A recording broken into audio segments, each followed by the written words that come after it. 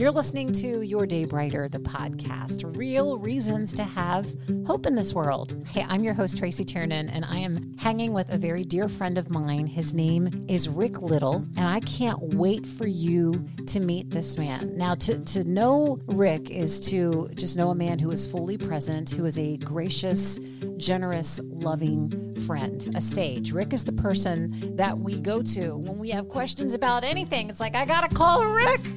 So Rick is a wise man. That's one thing to know about Rick. But he is an entrepreneur, a social entrepreneur. Some people have even called Rick a serial entrepreneur. He has created so many important organizations and initiatives that are still having impact in hundreds of countries around the world today. And you're like, wait a minute, what?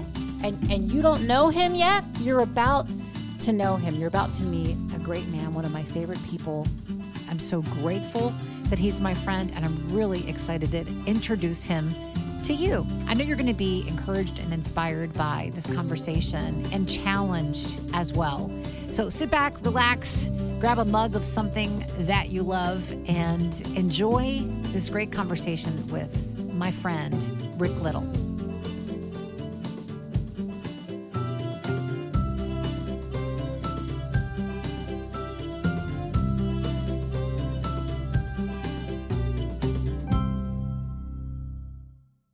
Hey, Rick. Hi, Tracy. Hi. It is so good to be with you and to have this opportunity with you, just to kind of talk and share and see where the Lord leads. I want to share this verse. I believe, Rick Little, that this is a verse that's really significant to you.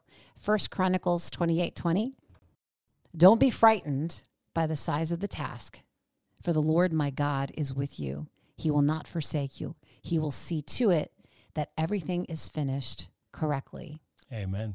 So, Rick Little, as we dive in right now, tell me why that particular verse has been sort of a life verse, a motto, a guiding principle for you. That verse actually has been one that's lived in my heart for decades. Wow. Because it applies to everything. Be strong and courageous. And if you add in a piece from one of the translations, be strong and courageous and get to work. Get to work. For the Lord thy God will not forsake you. And there's so many things that could cause one to be fearful and be frightened by the size of the task. Overcoming pain, overcoming addiction, overcoming a marriage that's not working, overcoming kids that you're worried about, overcoming self-doubt, overcoming obstacles in your life, whatever they may be, poverty, living in a war-torn neighborhood, going to a school that doesn't work. There are just so many things. And so although that verse was not written in that context, it so applies, like all of Scripture, to the fullness of our lives. And so for me, that verse, I apply it in everything. Really, whatever the task is before me, not to be afraid, because I know that God is with me in it. Whatever it is that I'm working with or through or around, He's there. You have sought in your life to undertake some things that have been pretty big, that many of us would shrink back from. And you have created organizations that have built into youth all over the world that are still in existence today. Quest is just one of those organizations. IYF, International Youth Foundation, Imaginations, Silitech. These organizations go on, and these are organizations that advocate for young people to have opportunities to be lifted up, to be treated with dignity and honor. I got to know where that passion came from you, Rick, to build into young people. I was 19 years old, grew up in a small farming town in rural Ohio, 800 people in my little town, one stoplight.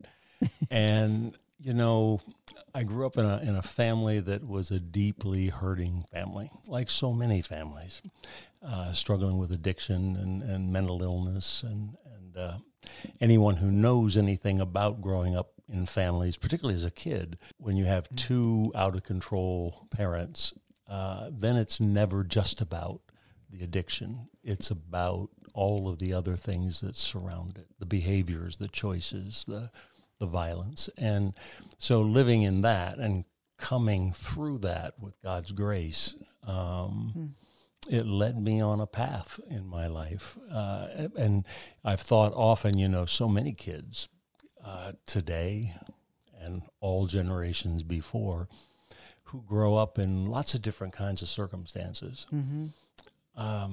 I became obsessed. God put a fire in my belly of how do you help young people find light in the middle of their darkness, whatever the darkness is. How does a young person who's trying to maneuver and manage their way through a hard thing, how do they find light in the middle of that darkness? And that's not an easy thing to do. And for me, it came through the person that God put in my life, who was the head of Youth for Christ, campus life in my area. And he entered into my life, started showing up at all these places he wasn't supposed to be. I was there, but I just kept noticing he would kind of be around and would befriend me and invite me to join other young people and come to a club meeting and whatever, go out for a group with pizza. But this amazing youth worker who loved Jesus, he became the hands and feet of Jesus in my life as a 14-year-old. Wow. Going home every day to closed doors and locked windows and closed curtains because of all the things that happened behind those things. And he was light for me. He personified light.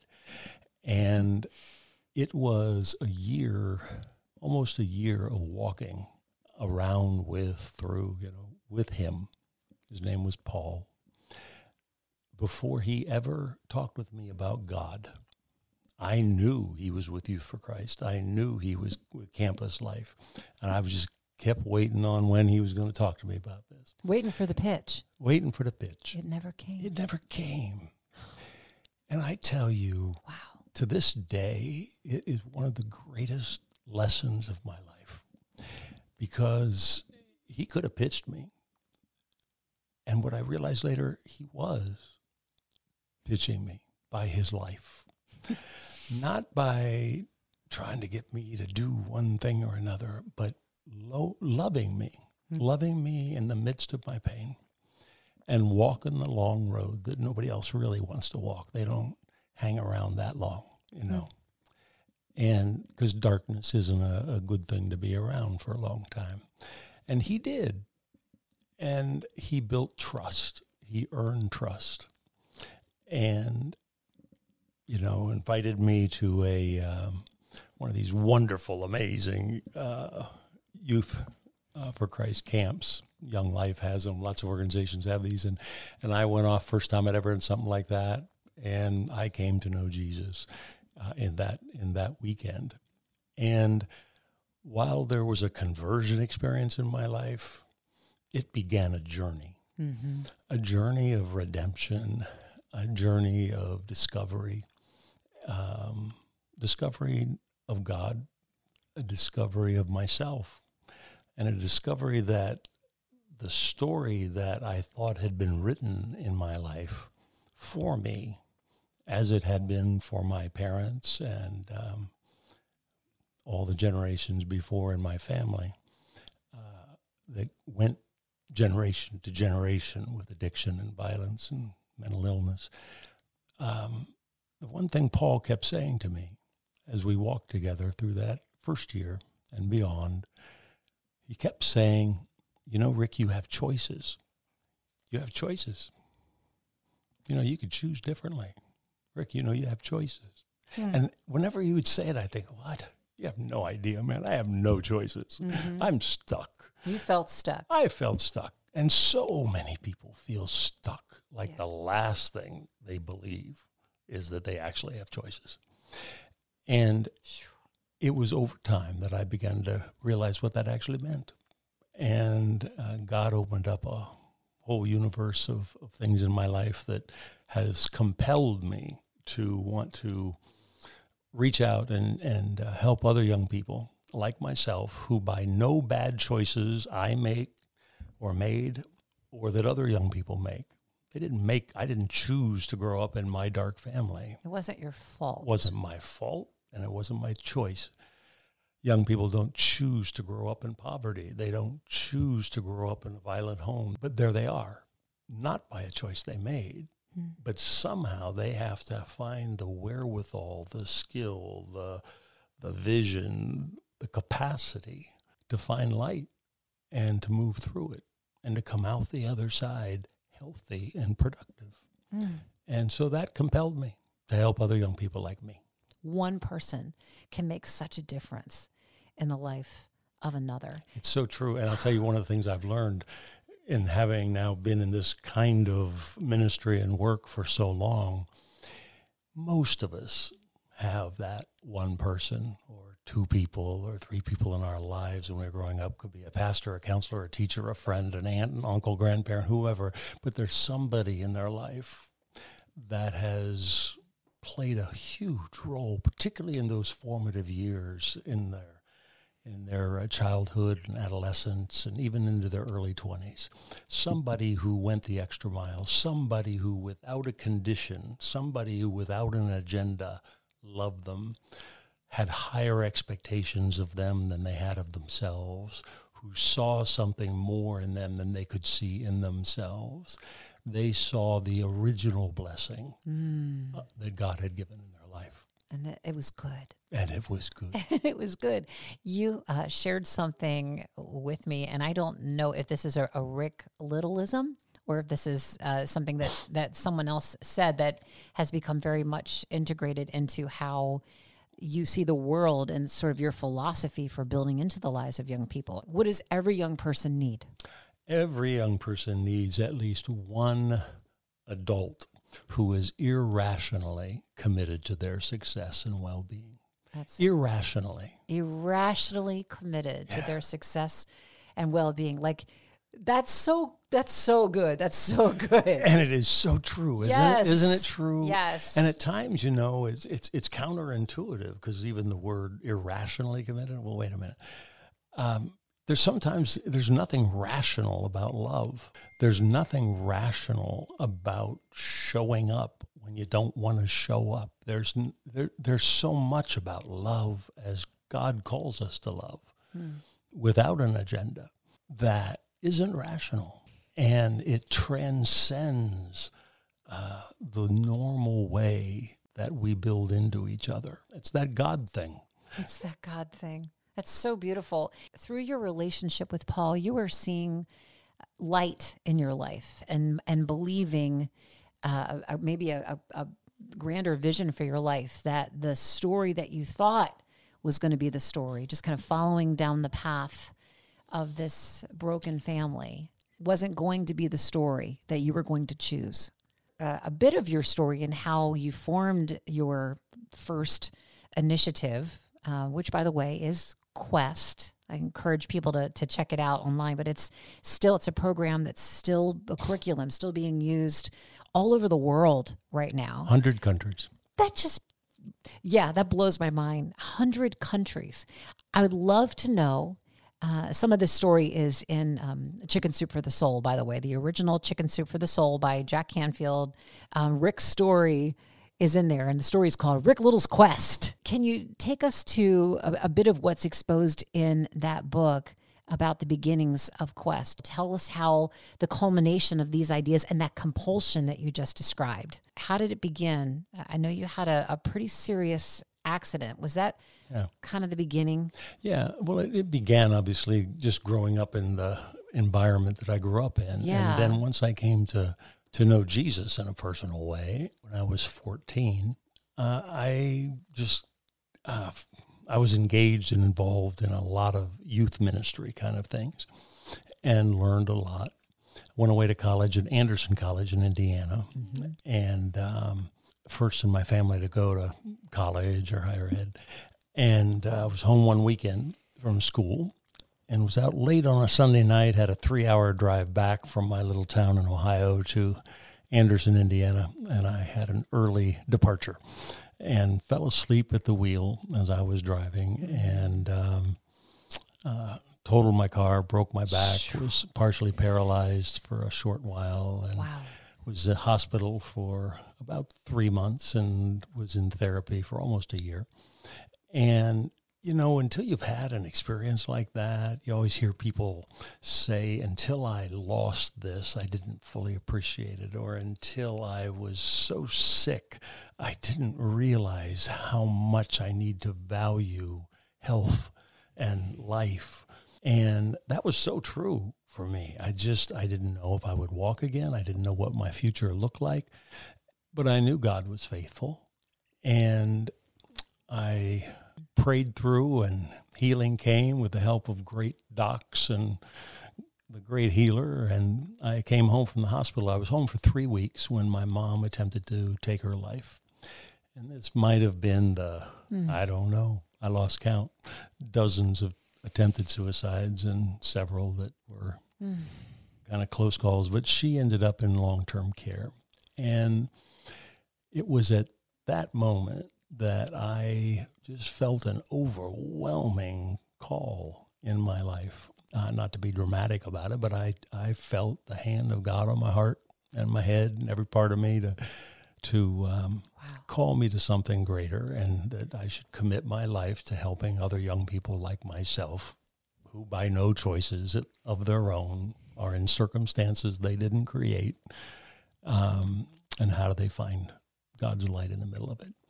And so I committed that, and that has been the passion of my heart and my life ever since. And the first venture that I felt called to lead and build and create was Quest. And it's a curriculum, a set of curriculums starting in kindergarten that take you all the way through high school, year after year. I call it teaching the 4th R. You know, everybody's familiar with the 3 R's, reading, writing, arithmetic. But there's actually a 4th. Those 3 are pretty important. Mm-hmm. But we all know a lot of people who are pretty good at the 3 R's. And they live miserable lives. Yeah. They don't know how to hold together a marriage. They don't know how to raise kids. They don't know how to feel confident in themselves. They live in fear. They're paralyzed by failure. They're whatever. So what's that 4th R, that other part of the curriculum? I call it, and go by whatever name you like, I call it teaching self-respect and respect for others, relationship skills, reasoning skills, teaching responsibility. There's lots of ways you can frame it, but it's the other part of the curriculum that without it, the 3 R's alone certainly do not prepare you for a healthy, successful, meaningful life.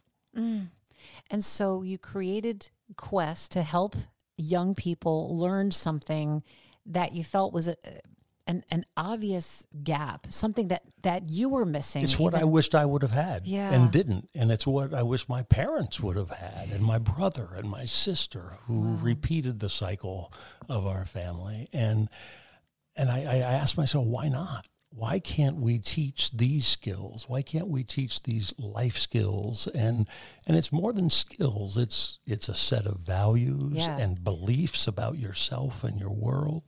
It's opening your heart and mind to seeing the bigness of God's world. And I just thought that every school ought to do such a thing.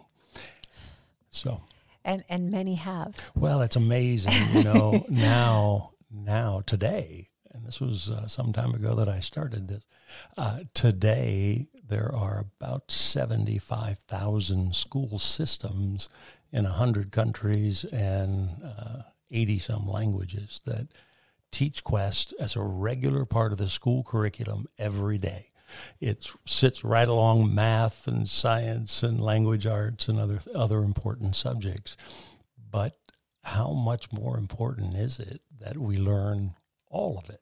You know, Rick, recently we had the joy of celebrating your birthday with you. We do life together. So we do. Rick and I are great friends, and Gary and I, my husband, love Rick and Elaine and Sarah Little. You guys are family to us. And it's mutual. Thank you. We love you all so much. And we've shared some great times. And just recently celebrating your birthday was really special. 65 for you. Elaine put together, as she is so great at celebrating, isn't she? She really is. Elaine's amazing. She reached out to many of your friends all over and compiled videos from your friends who wanted to wish you well and talk about your impact on their lives. It was just a joy to sit and watch that with you. Some of these stories I had not heard before, Rick, but there was one lady in particular that talked about the impact of Quest, even now, and how she hears from educators that they have choices and how they correct kids and how they help kids, that what may have been the inclination to be stern, to discipline in even a harsh way or what we might consider a violent way. They recognize that they have options now because of this program that you created. And she was sharing this story and our jaws just dropped. This was an organization that you formed when you were a teenager still. I was 19. You were 19. You're 65. Yep. The impact, the ripple effect goes on and on and on. I've had the blessing of being able, because of the kind of work that I've committed my life to and that Elaine and I do, I've been to 160 countries, and I've seen, it's one of the greatest blessings for me is to be able to see the rich tapestry of life on the planet in close up at all levels, from little villages and some of the most poverty-stricken places on earth to some of the most elite places on the planet, and that up close, not only because of Quest and the impact of Quest in young people's lives, but also their families, and many of them going into fields of social service or ministry of one form or another, because of what they learned in Quest, and it changed their life, it changed their trajectory, it helped them begin to embrace a bigger world. And there are countless stories really from all over, but this rich tapestry that I've been exposed to, one of the great blessings. You mentioned earlier a social entrepreneur. Yes. I didn't even know what a social entrepreneur was until somebody told me I was one. And I said, oh, okay. But, this idea of always putting your heart and your head together, it's always best when they're connected, into the next best thing. And what must I let go of in order to make room for something more or better or greater? And that doesn't mean money or fame, but it does mean meaning and richness and depth and impact in the world. And for me. And so I have been able, first through Quest, I started to see how much there is to see in the world, close up. And the closer you get, I begin to realize that it's so important to not fall in love with your solution to the problem, the Quest program. It's great. It's amazing. It's changing people's lives even now. But there are lots of things that change people's lives, right? God uses many things. In fact, I've seen up close, God used things that I just couldn't imagine God could use that for good. But he does. All things work together for good. And so what that has done for me is to realize how important it is not to fall in love with your solution to a problem or what you think the solution is, but to fall in love with the problem. Because the closer you are to the problem, it doesn't mean you like it, doesn't mean but fall in love with the problem, not your solution. Wow. Because when you do that, by definition, it builds this ongoing empathy in you. When you're up close to people, when you're in proximity to poor people who have nothing, and yet they are full of abundance. And I never really understood that. I just saw poor people as poor people. They don't have anything. And where I grew up, I was told they didn't have anything because they didn't work hard enough. They could have had it. They could have made different choices. Well, the more time I've spent in places, not just of material poverty, but of emotional poverty and spiritual poverty, and it's full of abundance. God is there in the midst of it. And I love that. What's that children's book, The Little Prince? Yes. And that great quote, what's essential is invisible to the eye. You remember that quote? Yeah. What's essential is invisible. And I see that when you're in these situations, you're up close to the problem. From a distance, it's not so clear because it's invisible to the eye. But when you get in proximity, when you get up close, when you build a relationship, you start to understand the problem in a new way, a fresh way. And so one of the prayers I pray every day is that God will give me fresh eyes today. I don't want to show up tomorrow with the same set of lenses through which I see everything, right? I want to have fresh eyes so that I can really have my heart and my mind and my spirit open so that God can teach me. And you may have heard me say this, it's one of my wonderful favorite quotes from a philosopher turned longshoreman years ago. And he said, in times of change, the learners inherit the earth, while the learned find themselves beautifully equipped to deal with a world that no longer exists. Learners inherit the earth. And so what does it mean to be a learner? And for me, a big part of that is showing up. It's being in proximity. It's falling in love with the problem in a way that I stay fresh and can be a learner and adapt to with people how to fix that problem. There is such a depth of humility in that. And I see how that is so much a part of what drives you is you're not in love with your ideas and your solutions and your agenda. You're in love with people. That's what I see in you, Rick Little. You're in love with people. And I think in our world today, oftentimes we see people as this problem that we're trying to fix. That people are a problem or people are a project. And they're not. Exactly. So true. And I love the idea of praying for fresh lenses every day, that God would give you fresh eyes to see, and that you keep learning. If you could change one thing about the world and the systems of the world that kind of keep people held down, what would you change? That's a big question. It is a big question. There's so many levels and layers, but where it takes me in my mind is how little I really understood before I began this journey. Granted, I was young, but how little I still understand. Really? Really, truly. I'm involved in many things around the world, and some of them are very big and prominent things, and some of them are off the radar no one's ever heard of. And they're all equally important.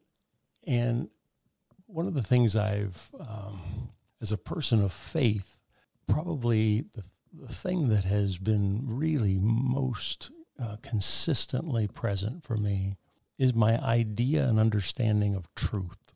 We all, particularly as evangelical believers, as many, as we're called to be, I think it's easy to begin to stand on our understanding of truth. And that's really important. I mean, that's like, yeah, I want to be there. That's exactly where I want to be. I want to be standing firm in God's truth, no doubt. That doesn't change. That doesn't change. I get that. Same yesterday, today, forever. I got it. I believe it. I own it. Mm-hmm.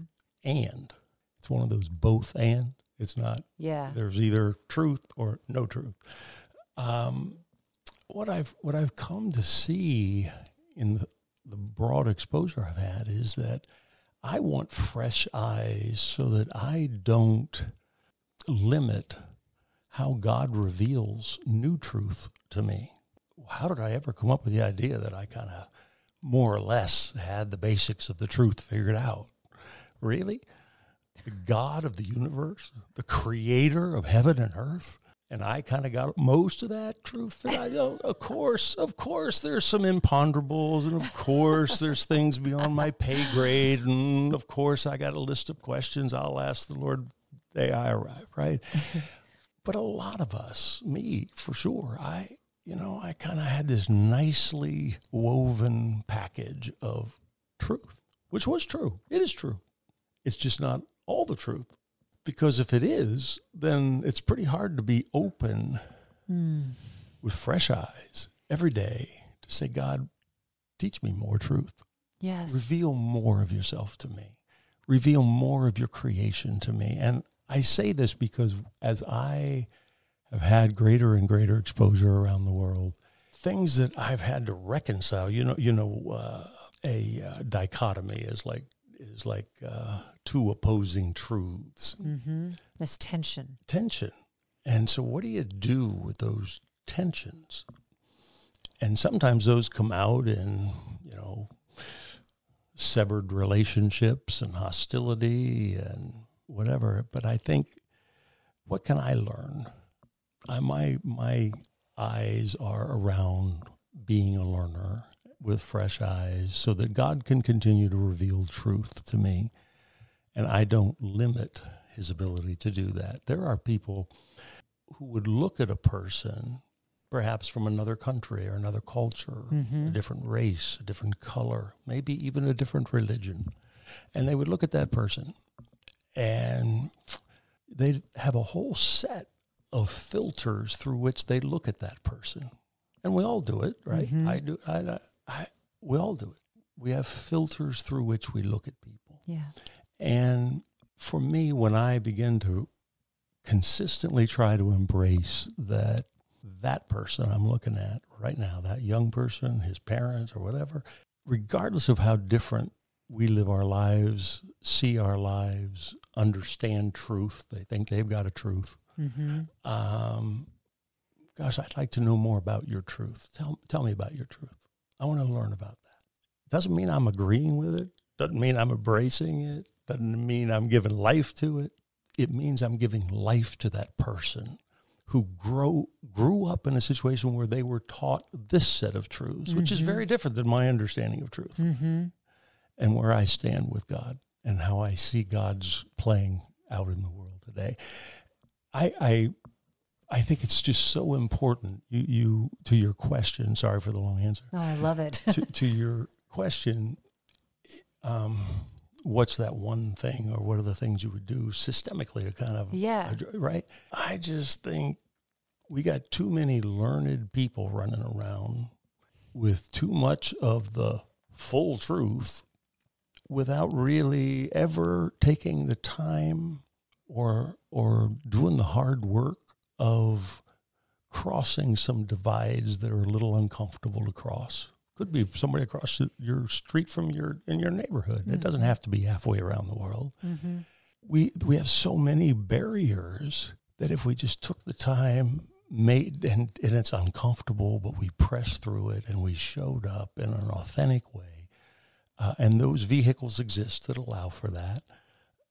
I think God, at least he has for me. I won't say what he do for other people, but I can tell you for me, he's blown my mind when I thought I understood something or a situation or how this person must really believe, or I totally missed it. And it's happened so much to me that it's made me, I think, want to show up regularly, often, frequently, without an agenda, with as few filters as possible, with my eyes wide open and with an open heart to say, God, what can I learn from this person? Mm-hmm. And then out of a relationship, if he's got something to learn from me, from you, right, that the Father can teach through me to him or her, great. But my agenda isn't starting there. Just watching how you live and the beautiful diversity of friends that you have all around the world, the different kinds of people that you have close, meaningful, rich relationship with. You know, fabulous people from all different walks of life, from all different faith ideologies, from all different social constructs. You can be in a room with what we would call a room full of impressive people, heavy hitters, people that have the financial resources to do all kinds of amazing things in the world. And they would call you to come in a room and help them figure some things out. You could be there, and you could also be one-on-one, sitting on the floor of someone's hut and learning about someone's life. I love this about you. Why are we so afraid, Rick? Why are we so afraid to become learners? Why are the learned so afraid to become learners? I don't know. I suppose in part there's a lot of comfort in certainty. I think people find, all of us do, I do, I'm a lot more comfortable when I'm doing something or in a situation that I understand or think I understand. And when I'm around people that I'm more, easily connected with, so it's uncomfortable to kind of get outside that. And it's very easy to build these artificial walls. But if you ever start to actually deconstruct, well, why do I have that filter about that? And you kind of source it back to its roots. I can't tell you how many times I've done that and think, wow, that's something I think I might have learned when I was 14 that I didn't understand at all, really, but I thought I did. And I'm still carrying that as my filter that I'm not even aware of. But it affects me today, decades later, in how I react to a person or a situation or something I hear on the news or whatever. It's like, wow, Lord, give me fresh eyes today. Let me open my heart, open my mind, reveal yourself to me so that I can be close to the problem. And in this case, the problem is that I'm still holding on to stuff that I didn't even know I was holding on to. Yeah. I think that has a lot to do with the fear. I think it's a real feeling for sure, but it is not based in truth. The Holy Spirit's a great counselor, too, when it comes to that, isn't he? Isn't that true? I wonder if you ever feel this way, because I look to you as a role model of someone who is always showing me, you and Elaine both, you look at the world through lenses of deep love, and I don't realize how many judgments and assumptions I've made about people sometimes until I get up close and God shows me. And the walls start coming down, and I feel so ashamed of it. I'm like, God, I didn't know that I was carrying that around with me. For anyone who feels a little stuck, where you realize you got some filters and some judgments and some assumptions. I guess it's just another way of saying filters, that you look at the world and you've maybe stopped learning. How can people open up to be learners again? Yeah, it's a great question, and it's something all of us have to continue to be mindful of. It's not natural, because the things the things of the world don't even reinforce it. Look at social media today. Look at the political environment. Look at so many things that divide. Yeah. And so the world actually reinforces and incentivizes the fear and us living in our learned worlds. And making assumptions that often just really aren't even true, but you don't know that until you're up close. So I think part of it is just having an awareness of that. I mean, a genuine awareness of that. I call it living in the gap between what is and what could be, right? So what is I've got this fear over here. I've got these anxieties when some people think this about that person. Or on the other side, I see what maybe could be in the future, but I don't quite know how to get there. You get there by living in the gap between what is and what could be, right? And that's an uncomfortable place. And what is the gap? The gap is the place where you try out some things. You don't have to do this in one big go. It's taken me years, and I've got lots of filters, right? As much as I want to be a pure, authentic lover of God's people, You still have a lot of filters. I got a lot of filters, right? Really? And, yeah. and so it's not like it's a destination, it's a journey, right? And so if you know that every day, it's the reason I pray every day, that I have fresh eyes. Because I know that even though I had fresh eyes today, I'm probably going to wake up tomorrow and I won't have fresh eyes. Because that's just, it's a default position for us on this side of heaven. And so I think awareness is a big deal. I think stepping into it is a big deal. Doing those small steps of discomfort. And by discomfort, I'm not talking about something that's terribly discomfortable or uncomfortable, but it's making a new friend that you're not sure about. You're not in your friend group or whatever. Involving yourself in a group through church or some other organization that brings together different types of people. I found one of the best ways of crossing these bridges is to actually do something physical, a project, together, work together. A collaboration. A collaboration, because when you do things together, it's less uncomfortable. You're right. Yes. You look at a food drive that was going on recently in Baltimore, and it had like the tapestry of heaven right there. It was right. And probably if you interviewed all those people, it was a secular organization doing it, but a great organization. And I'm sure if you interviewed all of those people one-on-one, they had the tapestry of heaven by color and gender and race and all of it. But if you would have talked with them about what they believe about God, what they believe about life, themselves, whatever, politics, anything, you would have had a very diverse group, right? Yes. And had I known that I was going to be working alongside somebody who thought that or believed that or you did what, maybe I wouldn't have shown up. But by working together on a common thing, you start to just, you have some playfulness and you make jokes and everybody's working toward a common good, and you start to build a relationship. And that's an easy step in. The important thing is to take the step in, to show up and do that uncomfortable thing. You're making me think of something that you've talked to us about for a long time, the uncommon table. Yeah. What is that, Rick? Oh, I love this idea that I've done in many places and parts of the world for a long time. I call it the uncommon table.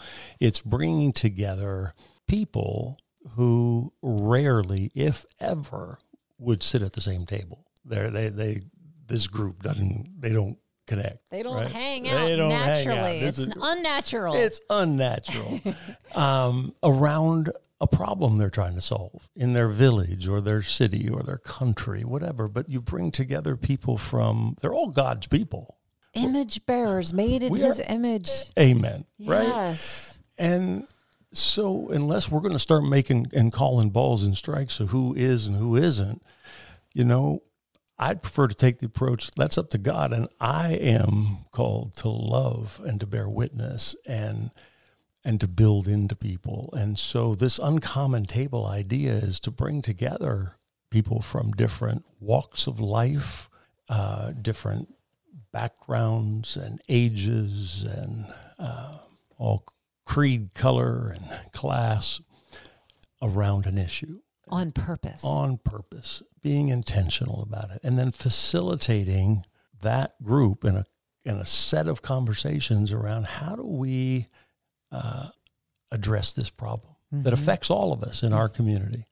It's all of us are affected by this. So how can we come together to address that problem? And it's amazing what I've seen happen. It's truly amazing. Solutions that, had you just pulled together a smaller subset of that uncommon, they never would have come up with that on their own. Wow. Absolutely not. The smartest people at the table would not have come up with a solution because it's better because of the richness of the diversity of ideas and experiences around the table. So, yeah, the Can uncommon you table. share an example of one of the most, I guess, impactful, unusual, uncommon tables that you've had the privilege of pulling together? Oh, I've done a lot of them, but one example. I know you live this way, so this is just a regular part of how you do life, but give me one example. Yeah, so one example, you take a country like Yemen, right? Now, this is one of the poorest countries on the planet, and lots of issues. War-torn country. It's a mess, and yet full of abundance and full of people, despite their circumstances, who are showing up every day trying to find their way through. Right, young people who are not in school. You got over 70% of the population of the country is under the age of 18. Think about growing up in a country where 7 out of every 10 people in your country are under the age of 18. Oh my gosh. Think about that. They need moms and dads. They need moms and dads. They need support. They need systems. They need all the things that think of our kids all under 18, right? That's stunning. Would they be ready to?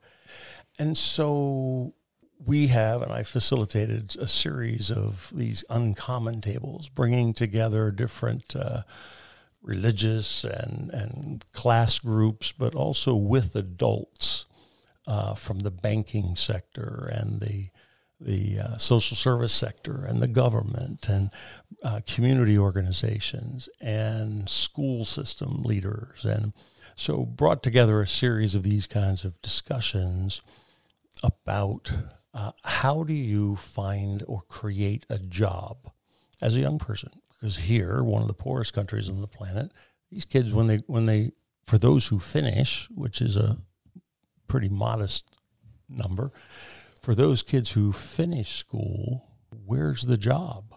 There's no job to go to. There's not this big economy that you just go knocking on doors or put an ad or, so what do? How do you earn an income to pay for your life and build a life? And there aren't a lot of options. One of the big options is entrepreneurship, right? So I create my own little business. And so we brought together bankers and and young people, et cetera. And we were able to convince some bankers that they were credit worthy, that you could actually give us a loan, small loan, and we'll start our little business selling ice cream, and we'll pay it back within a month. And then if we do that, you could give us another loan for another month, and we'll pay it back, and we'll grow the business. The bankers, these are traditional bankers who most of their loans they gave them to business, established bigger businesses run by adults. So this is a real stretch for them. Are you kidding? We can't give loans to these kids. They have no experience. Well, what do they run off with the money? Whatever, But these kids were amazing. And so the long story short, to cut to the end of it, the bankers said, okay, we'll give it a shot. And today, the largest microfinance banking system in the country of Yemen, the largest part of its lending portfolio in the country is to young people, because they had a higher rate of payback and credit worthiness than the adults. Whoa. Think about that. Oh my right? gosh. So show up with fresh eyes, right? Wow. Bring together uncommon folks, and who knows what's possible. Who knows what's possible? There's so many things that I want to talk to you about, and I know I eventually have to let you go because I've held you hostage for like a really long time here. Will you come back on the podcast again? I would love to do that. Would you? Yeah, absolutely. I would really love that. I love what you're doing in the world. I love what you're doing with this podcast and the way that you're bringing life and light into people's world. It's great, Tracy. Thank you. One more question about the Uncommon Table. Who would you like to bring together right now? Sky's the limit. And they all would say yes. And you could host them and tackle a problem. That's a big question, too. I may have to think about that for the next podcast. All right, okay. All right, we're going to put that one on hold for the next one. But what I can say, as an American, as a proud American, who's had also the privilege of seeing many other countries in the world and how people live their lives and the challenges they face. I'm worried for our country. I'm worried about the division and the divisiveness. I'm worried about the filters that we put on each other, and the way it's preventing us from moving to the next level where God wants us to be. And he calls us, was it St. Francis of Assisi that said on the essentials, we need unity. On the non-essentials, we need liberty.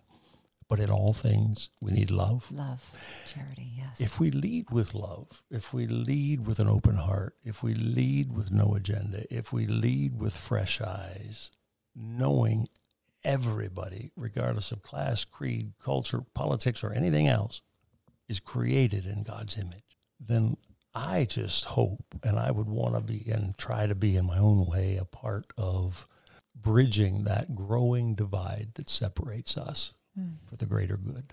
Is this a burden that you carry with you every day before God? I hope that it's a burden that every American carries. Mm-hmm. Every American, regardless of where you stand on anything. Right. Every American needs to step up, step out, step forward, and try to find, it's not like we're all going to agree on everything. Right. But on those things we can agree, let's work together in an uncommon table to find solutions. And Jesus, people, you're called to this. Amen. You're called to this. Rick, thank you so much. Thanks for your life, your time, your wisdom. What are you dreaming about for the future? I'm dreaming of greater unity for our country. I'm dreaming about greater freedom to hug my friends and to be together. Yes. And I'm not one who says, I can't wait till we get back to normal. Normal, what is normal? Normal wasn't so great for everybody. It was great for a lot of people. Yeah. But for a lot of people, the old normal actually wasn't so great. And if we're up close to the problem with fresh eyes, we would see it more clearly.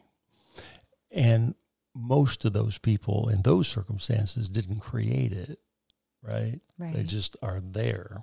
And they got to figure out a way through it. So I hope we don't go back to the normal. I hope we propel forward to something better, something greater, and something that is God-worthy. Your Day Brighter is produced by Brighter Media Group, Tracy Tiernan, and John Lawhon. Editing by Julie Gilligan. Make sure you're subscribed, leave a review, and tell us what you think of the podcast. And make sure you share it with someone who needs encouragement today. Thanks so much for listening. And tell somebody your story today, or better yet, ask to hear their story.